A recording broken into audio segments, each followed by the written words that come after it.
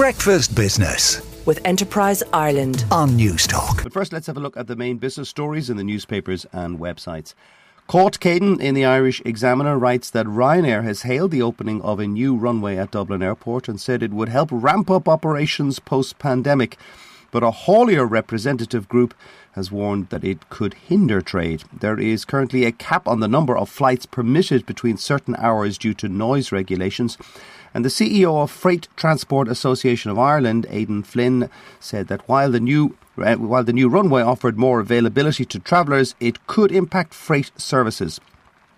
Following the changes to the way in which night flights are operated at Dublin Airport, it is critical that crucial express freight services are still prioritised for time slots that support intricate and efficient global supply chains, which rely on overnight flights. That is from Mr. Flynn. Night flights currently transport around €19 billion worth of imports and exports each year, with cargo night flying supporting 1.1 billion in GDP, according to the FTAI. So Donald O'Donovan in the Irish Independent says that the IDA Executive Director Mary Buckley and IBEX Brussels-based Jackie King are understood to be at the front of a female-dominated field of potential successors to the outgoing Chief Executive Martin Shanahan.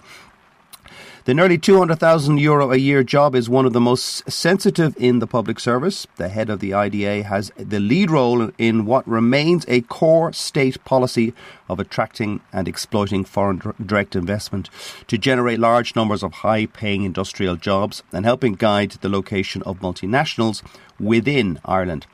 Mr. Shanahan announced in July that he would stand down. A process to replace him has not yet been formalised, and it is likely to be managed by the Public Sector Appointments Commission, with a key role for the IDA board, whose chair, Frank Ryan, will make a recommendation to the Minister for Enterprise, who currently is Leo Varadkar.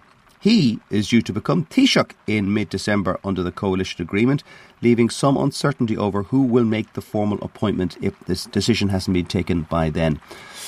Colin Gleeson in the Irish Times writes that the Irish payments company Centennial has identified fraud within the direct debit arm of its business that could lead to losses of €5.5 million for its new Australian parent.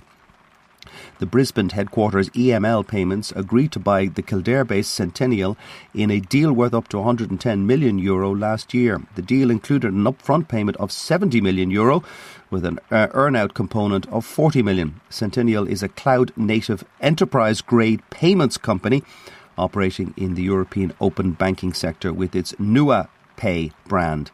It is regulated in the UK and France and processes €45 billion per annum. And finally, Gordon Deegan in the Irish Times says that music sales by Ed Sheeran, Dua Lipa and Westlife last year helped the Irish arm of the music giant Warner Music record pre-tax profits of €1.38 million in Ireland. Profits were down at Warner Music Ireland Limited despite an 11% rise in sales to €15 million in the year to the end of September, according to newly filed accounts. Higher costs were blamed for the 23% slide in profits. Breakfast Business with Enterprise Ireland on Newstalk.